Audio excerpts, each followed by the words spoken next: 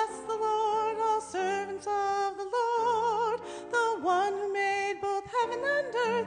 Praise His holy name. Jesus, Jesus, how I love Thee. Shout hallelujah, praise His holy name.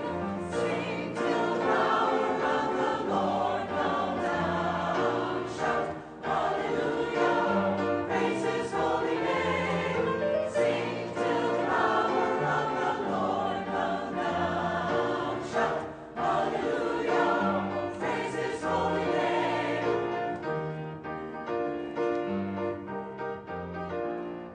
Amazing grace, how sweet the sound that saved a wretch like me. I once was lost, but now I'm found, was blind, but now I see.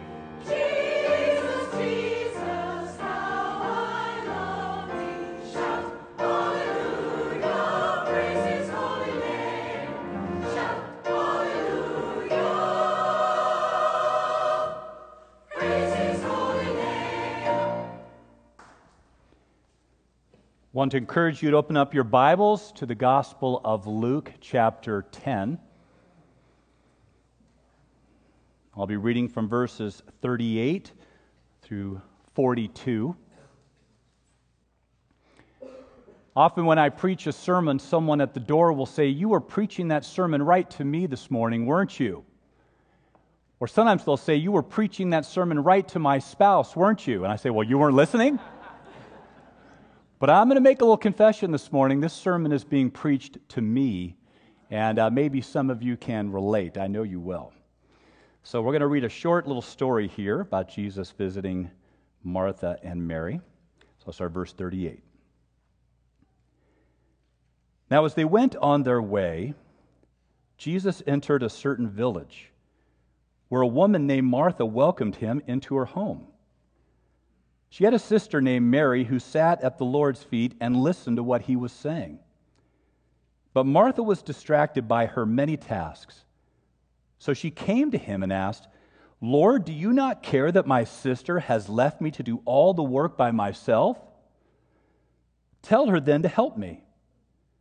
But the Lord answered her, "Martha, Martha, you are worried and distracted by many things. There is need of only one thing. Mary has chosen the better part, which will not be taken away from her." This is the word of the Lord. Thanks be to God. Let us pray. Father, we pray this morning by your Spirit that you help us to learn from Martha, help us to learn from Mary, most importantly, help us to learn from Jesus. For we desire, like Mary, for our souls to be fed, to take advantage and to savor those moments. We ask this now in Christ's name. Amen.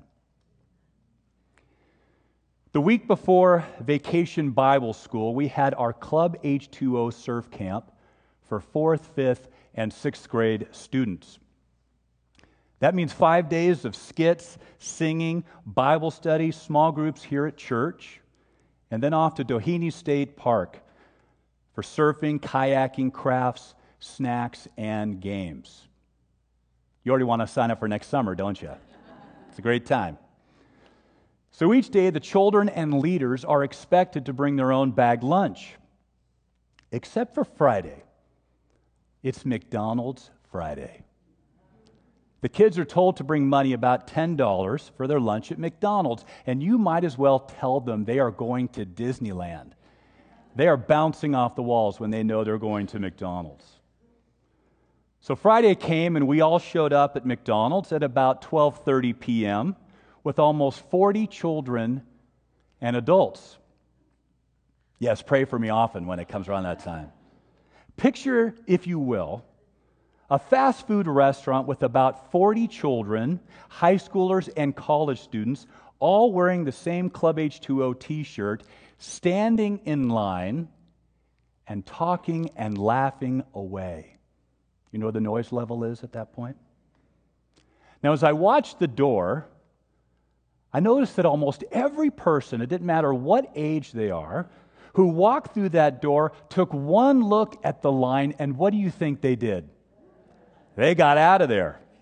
They turned around and left. And I noticed when they walked through the door, it's kind of fun for me, when they'd walk through the door, some of them would have a sigh. Some of them would just roll their eyes like, are you serious? And there were a couple of people that actually got angry, frustrated as they left. There was one couple that looked to be in their mid-60s. They took one look at the line. The wife looked at her husband, and she smiled. They both shrugged their shoulders, walked all the way in, went to the back of the line, and they waited patiently. 30 minutes later, as I walked by their table, they took me over to the side and they said, "You look like you're the one in charge. What's coming now?" "I am," I said. They said, "Tell us about your group." And I did. And then they said something that I will never forget, and I wrote down when I got home. She said, "Waiting in line behind your group made us so happy. Listening to the children, hearing their laughter, their stories, their jokes, the excitement of what they were going to order from the menu. It brought us such joy. Joy that we needed today. It reminded us of our own grandchildren. The last time we saw them was spring break, and we missed them so much. And we just decided right here, right now at this table, that when we get home, we're going to call them, and we're going to invite them out here for a week of their summer, and we're going to pay for everything." So let's just say, waiting in that line today, Pastor, was well worth it. I'd like to call that this morning a sacred moment. Now, as I mentioned, I'm going to make a confession, and maybe some of you can relate to me. If I walked through that door, do you know what I would have done? I probably would have walked right back to my car. And I would have gotten in my car, and I would have driven hurriedly to Del Taco or Subway to grab a quick lunch. Maybe even grumbling under my breath, "I can't believe all those people were there. They took 10 minutes from my busy day." Now, why is that? What has happened? What's happened to us? Could it be that we have become so busy, so driven, so convinced that we need to keep moving and doing, that it's become difficult for us to just slow down, to wait in a line, to sit still, to listen and savor a moment, maybe a potential sacred moment? I saw a bumper sticker recently that said, "You better look busy. Jesus is coming back soon." So what's led to all of this busyness? It appears that our culture values the attitude of getting things done, getting as much possibly done in the shortest amount of time. And I think we've bought into it as a society, hook, line, and sinker. Have you noticed that we're driving faster, walking faster, texting faster, talking faster? We're even eating faster. When was the last time that you really savored the taste of a meal? And why are we in such a hurry? So that we can get more things done? And have you ever asked yourself, to what purpose am I in such a hurry?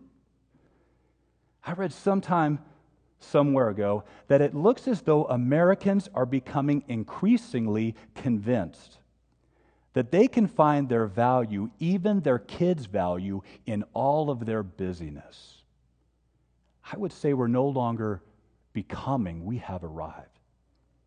And that's not where I want to be. Is that where you want to be? I don't want to be there.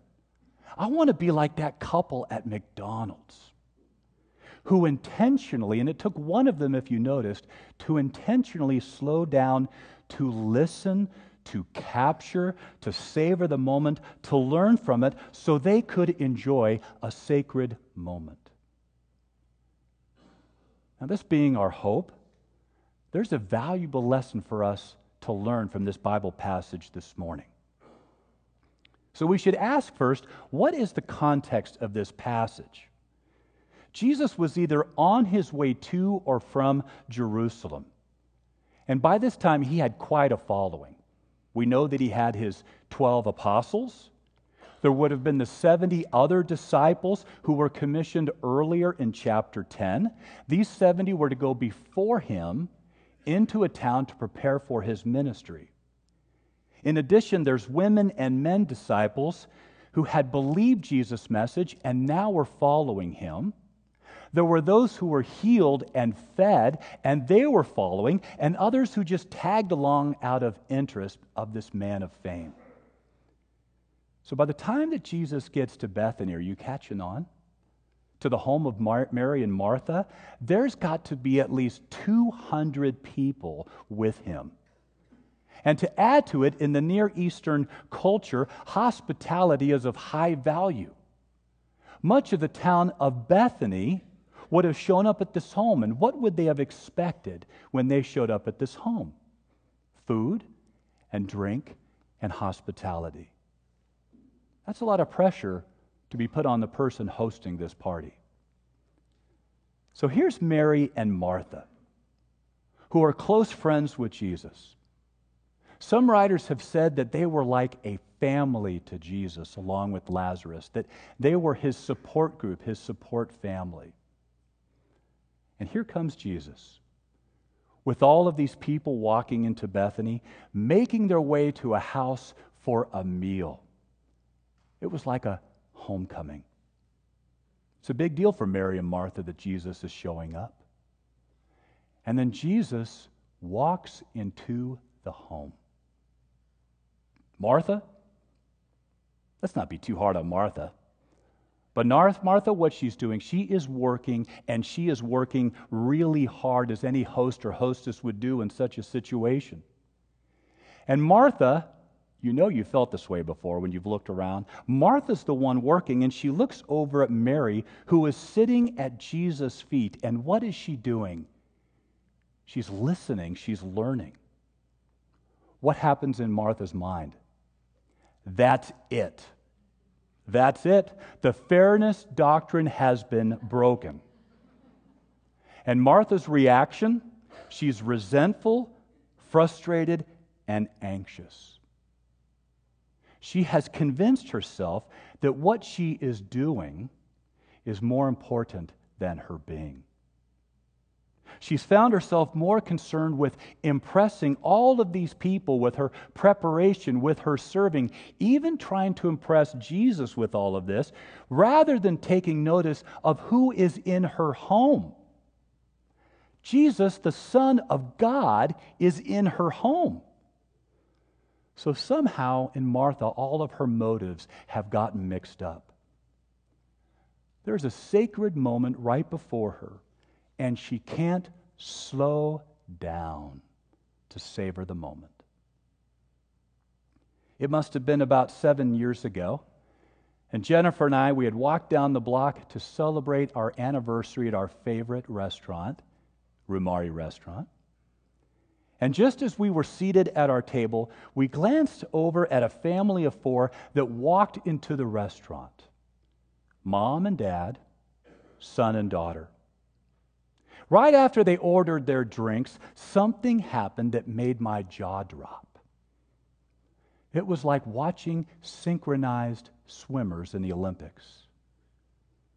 The son opened up his iPad at the table, and he started to play a video game. And then the daughter pulled out her cell phone, and it was clear that she was texting probably one of her friends. And then the mom pulled an iPad out of her purse, and she was just searching away. And then the father looked at the 3 of them, and he just went ahead and pulled out his iPhone, and it looked as though he was probably reading some emails. The drinks came, then the dinner, then the dessert. Not one word was spoken at that table. The dad finally said, let's go. And they got up and they left. My wife and I looked at each other and we said, never. That is never going to happen at our dinner table. And from then on, we've made sure that our sons know the phones are away. We are here to savor this time and to talk with one another. And we often think back to that family, that there is a potential sacred moment possible at that table, and it was squandered, gone forever. And so Mary, she's got it right here. She had learned to pause from her usual duties, her routine, in order to listen to Jesus. She knew that what would last and what would feed her soul, she understood there was a time to work. And folks, there's a time to work. There's a time to serve. But there's a time when to slow down and to listen and to learn. And by slowing down and recognizing the moment, she was able to drink of the living water, to eat of the bread of life, truly a most sacred moment. So there's a story I read some time ago that I often have to remind myself of so that I can become more like Mary. I read it in a book called Becoming by Jim Branch, and I've read this story and I've read this book now at least 3 times. Maybe it will help you. He tells the story of a friend of his who was a cardiologist. His doctor friend told him that in emergency situations at the hospital, he's trained himself never to run. If he ran, he would be out of breath and his adrenaline would take over. He wouldn't be clear-minded to make the right decisions.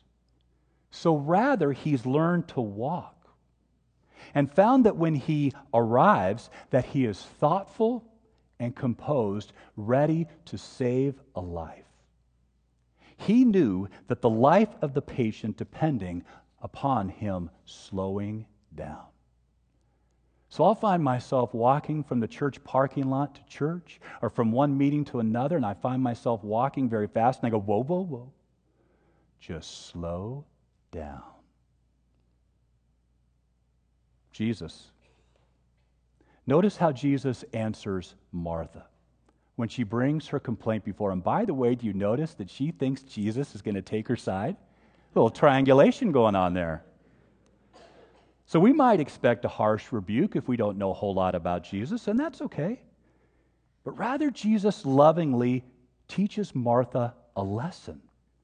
She is his disciple, and she is to grow in her faith. He wants her to grow in her faith, her love for him.